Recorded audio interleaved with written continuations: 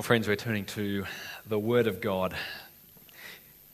It's been a great joy for myself and my wife, Libby, and my youngest of three kids, Ruby, to become a part of the 5 o'clock service here at St Andrews. And it's been really good for me to be a punter in the pews just like you, and now I get to see what it looks like from up here. But Revelation chapter 5 is where we're at today, and I bring you good news. Good news, because scientists have discovered a gas that enables them to send electrical impulses at a speed faster than light. And they argue that with this funky gas, now to be fair, they used a slightly more scientific term, but with this funky gas, they can send messages to the future and back again, all in the same moment. How good would that be? To be able to get a message from the future and know how it all ends. Forget me trying to raise money for YouthWorks. Forget our Vision 2020 building fund. We'd have Monday night's lotto numbers today.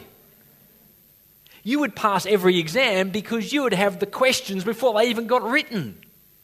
You would avoid every car accident because you would see it coming. If you knew the future, if you knew how it all ended, then you would have an unshakable confidence through all the seasons of life. Well, we're working through as a church the book of Revelation. It's my great privilege to be preaching to you today. Last week with Stu, we looked at chapter 4 of Revelation. Today, chapter 5, and together those two chapters lift the veil. That's what Revelation means, to lift the veil. And in these chapters, the veil is lifted on what is going on in heaven right now. Right now and forever. This is how it all ends. The Apostle John was imprisoned on the island of Patmos in the late 1st century AD. Perhaps even in sight of troop ships sailing from Rome to the coast of Asia Minor to begin the first of what would become a violent, empire-wide persecution of Christians. John was given by God a vision of the present and the future. It's a truth that is too big for words. So John was given a vision, not a video, a vision that captures what will happen on earth between now and the return of Jesus. That's chapters 6 through 22, as well as what is happening in heaven right now, chapters 4 and 5. In chapter 4, if you were here last week, we saw the heavenly host praising God in song because he is the creator of all things. They sang, "You are worthy, our Lord and God, to receive glory and honor and power." Why? For you created all things, and by your will they were created and have their being. This is the first of God's two great acts that echo into eternity. He made everything.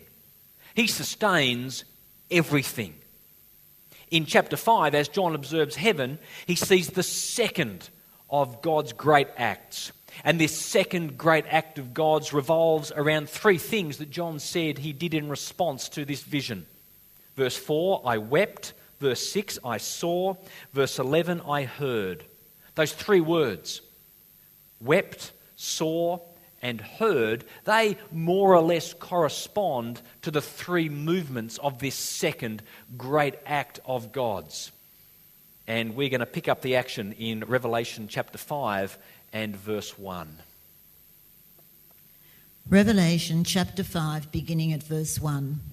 Then I saw in the right hand of him who sat on the throne a scroll with writing on both sides and sealed with 7 seals. And I saw a mighty angel proclaiming in a loud voice, "Who is worthy to break the seals and open the scroll?" But no one in heaven or on earth or under the earth could open the scroll or even look inside it. I wept and wept because no one was found who was worthy to open the scroll or look inside. God the Father is on the throne, and in his hand is a scroll. which represents the unfolding future of the world. If this scroll is not able to be opened, then the future blessings of God will not come to pass.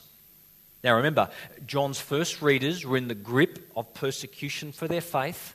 Then as now, Christians were being killed for their trust in Jesus. If this scroll can't be opened, then the future, including God's blessings of a new heaven and a new earth, they will not come to pass. Now it's symbolic language, as is the scroll, but unless someone is found worthy to open the scroll and its seals, the world will be stuck in Groundhog Day. There will only and forever be persecution and sufferings and injustice and death and oppression for God's people and the poor. Satan will win the day. There will be no end to tragedies, injustices, wars and disasters in the world. So to avoid this Groundhog Day of the same terrors happening day after day after day and forever without end, this symbolic scroll must be symbolically opened so that God's future blessings can come to pass. John knows this. And because no one was found who was worthy to open the scroll, verse 4, he wept. He wept and wept because he realized he has no hope. He has no future worth looking forward to. Sin and death will have the last word. But, then he's told in verse 5, do not weep. See, an angel said, the Lion of the tribe of Judah, the Root of David, has triumphed. He is able to open the scroll. Well, of course it's going to be a lion. In the symbolic world of Jewish apocalyptic writing, and that's the genre we've got here in Revelation, a coded symbolic writing that paints grand pictures and challenges our minds to grapple with things that are almost too big for words. Well, of course you're going to choose the king of the jungle to represent the one who has triumphed over all evil. It's got to be a lion. So John looks, verse 6, and he sees the Lion of Judah. That is, a conquering king descended from the Israelite tribe of Judah. But this lion is not a triumphant king of the jungle. It's a lamb looking as if it had been slain. That's what is standing in the center of heaven's throne. But this slaughtered lamb has triumphed, yet he looks like he's died. We'll read from verse 6 now. Continuing with verse 6. Then I saw a lamb looking as if it had been slain, standing at the centre of the throne, encircled by the 4 living creatures and the elders. The lamb had 7 horns and 7 eyes, which are the 7 spirits of God sent out into all the earth. He went and took the scroll from the right hand of him who sat on the throne. And when he had taken it, the 4 living creatures and the 24 elders fell down before the Lamb. Each one had a harp, and they were holding golden bowls full of incense, which are the prayers of God's people. And they sang a new song, saying, You are worthy to take the scroll and to open its seals, because you were slain, and with your blood you purchased for God persons from every tribe and language and people and nation. You have made them to be a kingdom and priests to serve our God, and they will reign on the earth. Right in the middle of heaven is the Root of David, a descendant of the great King David who reigned 1000 BC in Jerusalem. A pathetic lamb that looks like it could die at any moment. However, this lamb has 7 horns and 7 eyes. 7 is the number of perfection, a horn is the symbol of power, and an eye represents knowledge. So this pathetic-looking lamb with 7 horns and 7 eyes is in fact all-powerful. He is the supreme and sovereign ruler over all things, and he possesses God's perfect knowledge. This lamb is at once crucified and powerful, and he occupies center stage in heaven. In his vision, John sees Jesus Christ right at the centre of heaven. Now, this is why we make such a big deal about Jesus, the Lion of Judah, the Root of David. These two titles remind us that it's not just heaven that makes a big deal about Jesus, but the Bible also makes a big deal about Jesus. I want to show you, it's very cool. It's even cooler than Santo and his boy band cranking out April Sun in Cuba during the break. Here it is. The Bible starts with in the Garden of Eden, with God having made the world and everything in it and made it perfect. He's now sustaining it. This is, remember, the first reason for all of heaven to praise God, his first great act of creation. But after the fall and the entrance of sin into the world, God promised that through one of Eve's descendants, he would deal forever with sin and death and the devil.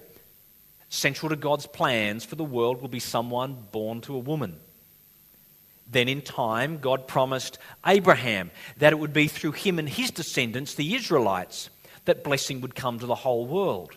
So we're starting to narrow down the identity of who this central figure is going to be. Abraham's grandson had 12 sons who became the heads of the 12 tribes of Israel. Genesis chapter 49 verse 10 predicted that God's Saviour would come from the tribe of Judah.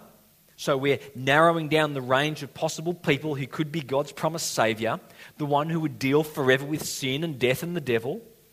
As we read through the Old Testament, we find this servant of God, this rescuer, saviour figure, would be born in Bethlehem, Micah chapter 5 verse 2 if you're taking notes, a descendant of King David, 2 Samuel 7, Isaiah 11, that his birth would be in extraordinary circumstances to a young woman, Isaiah 7, that he would do tremendous miracles, including, but not limited to, giving sight to the blind, hearing to the deaf, causing the lame to walk, giving mothers back their dead children. We also know that he would be crucified. The range of people who can tick all these boxes is becoming infinitesimally small among the world's population. And we also know that he's going to rise from the dead. Does this remind you of anyone? The whole Old Testament is pointing to Jesus, the Lamb of God who would be descended from King David in the Israelite tribe of Judah, who would be slain for us, yet rise in exalted victory. Jesus is the Lamb who stands at the centre of history. And John sees him take the scroll. Don't take your photo yet, there's more to go on the screen. John sees Jesus take the scroll.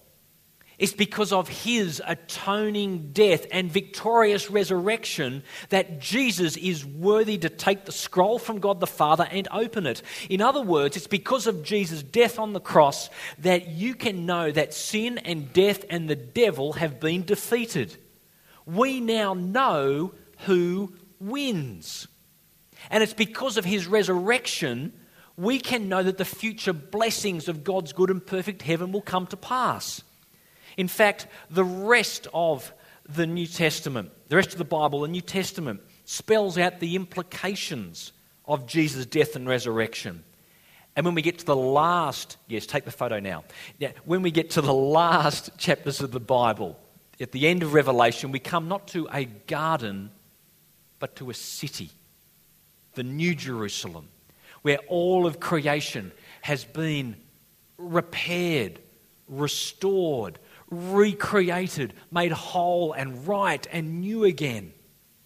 But that can only happen because the Lion of the tribe of Judah, the tribe of Judah, the Root of David, has triumphed. Sin has been dealt with. Death has been defeated. God's second great act is not creation, but recreation, redemption, salvation, and it was secured for you, obtained for you at the cross. In chapter 4 of Revelation, we saw this last week with Stu, the elders of heaven were singing that God is worthy because of his act of creation. But here in chapter 5, the exact same elders are singing that Jesus is worthy because of his act of salvation. Now there is a new song in heaven because God has done a new thing. So let's continue through John's vision from verse 11. Continuing with verse 11. Then I looked and heard the voice of many angels, numbering thousands upon thousands, and 10,000 times 10,000. They encircled the throne and the living creatures and the elders.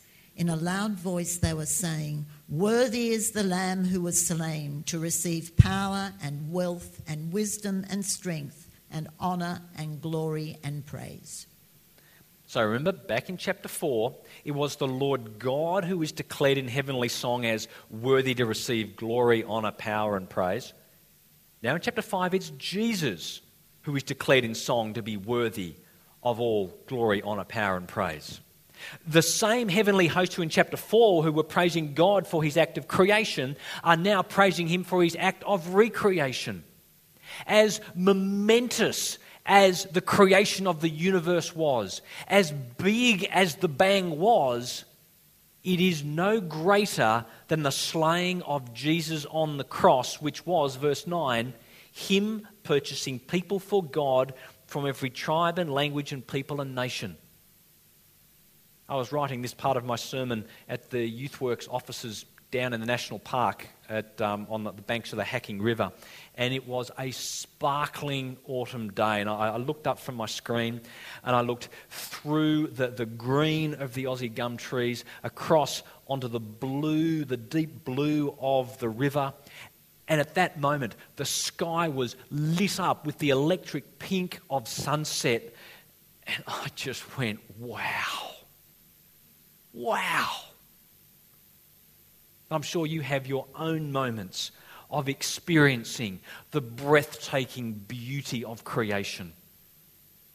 Revelation chapter 5 tells us that we need to see Jesus' death and resurrection, the forgiveness of our sins, our new status as a kingdom of priests of God.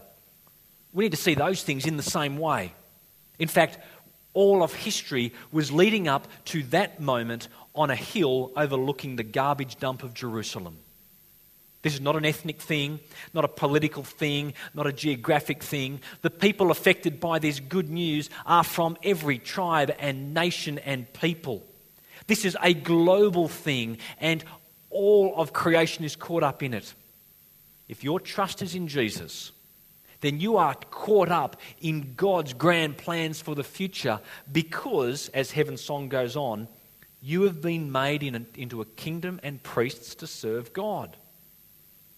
We know that we're caught up in God's plans for the future because the Lamb that was slain, Jesus, because his death has defeated all those forces and powers that stand opposed to God's good and perfect plans, and he is worthy to open the scroll. He is worthy to unlock and oversee the unfolding of history. But two questions come to mind. Question number one, how do you know if you're a Christian and therefore part of God's good and perfect future? And second question, once you work out you're a Christian, well, what are you supposed to do with it?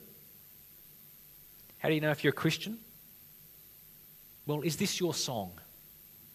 Does hearing this make you think, yes, Jesus, you stand at the center of history, the center of heaven, the center of my life, and you make me want to sing. I know that you died for me, that you love me, that I'm going to be with you forever, and I cannot wait. I know now how it all ends. I know who wins, and I know that I am his. If words like that don't bubble around inside your head, then you'll either want to make very sure that Jesus is not in charge of eternity, or you want to talk to someone about him and get sure.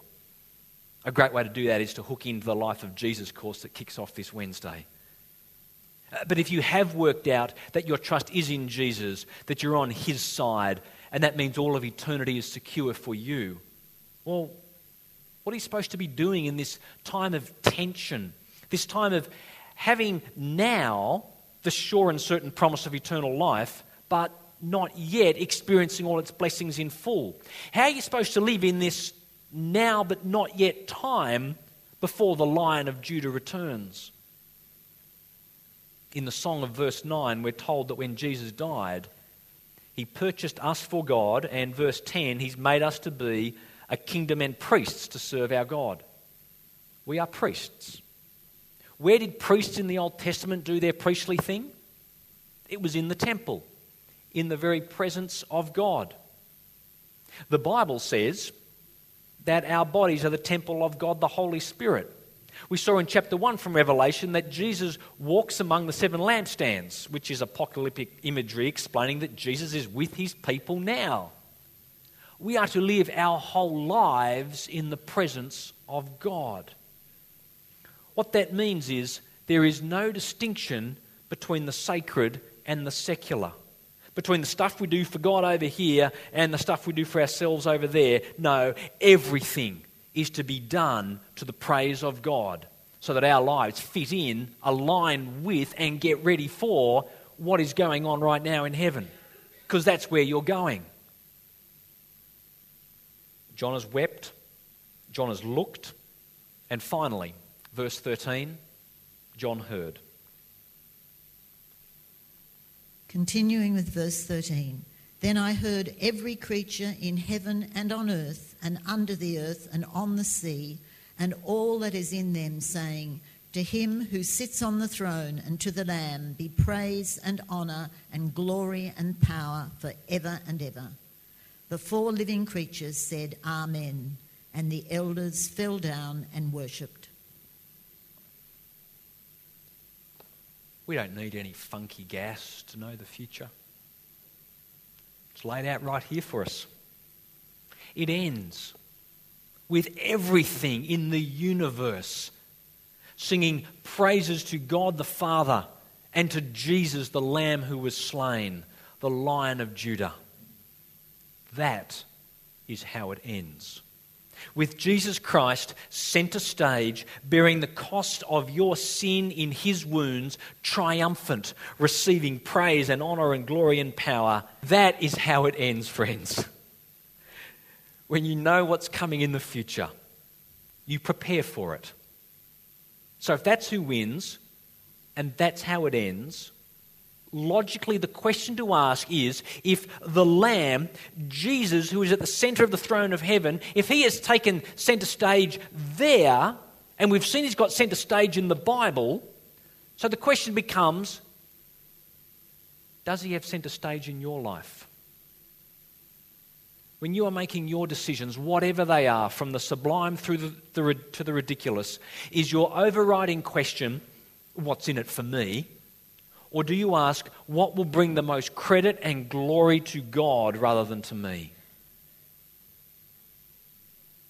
Our time is almost gone, but there's one thing going on in this vision of heaven that I skipped over.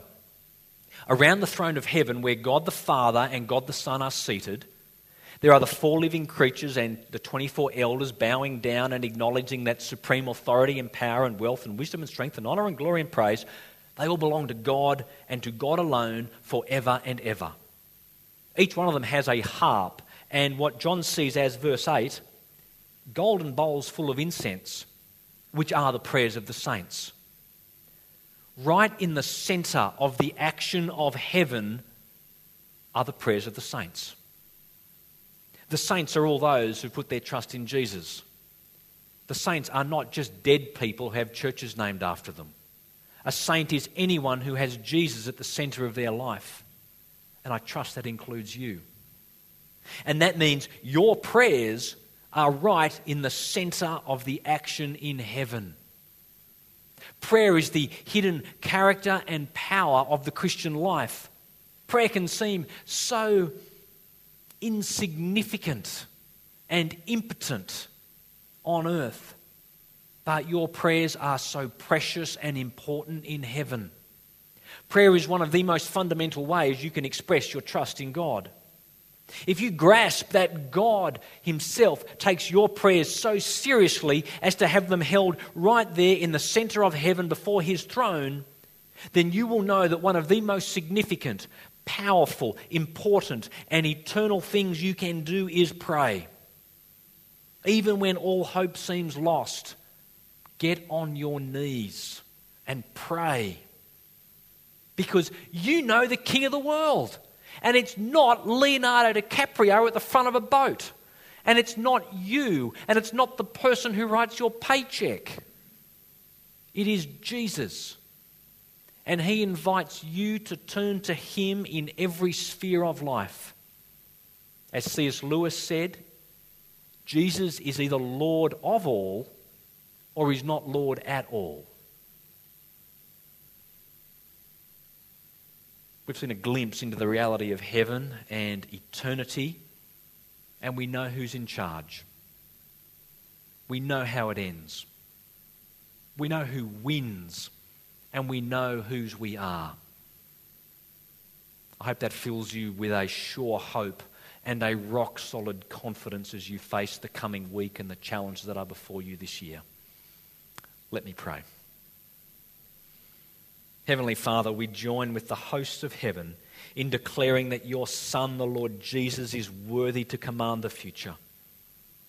We are so thankful that he died for us and has made us to be a kingdom and priests to serve you forever. We acknowledge that you are worthy to receive all authority and power and wealth and wisdom and strength and honour and glory and praise forever and ever. Please help our lives to express this truth in every minute of every day. And we ask this in the name of the Lion of Judah, the Root of David, the Lord Jesus. Amen.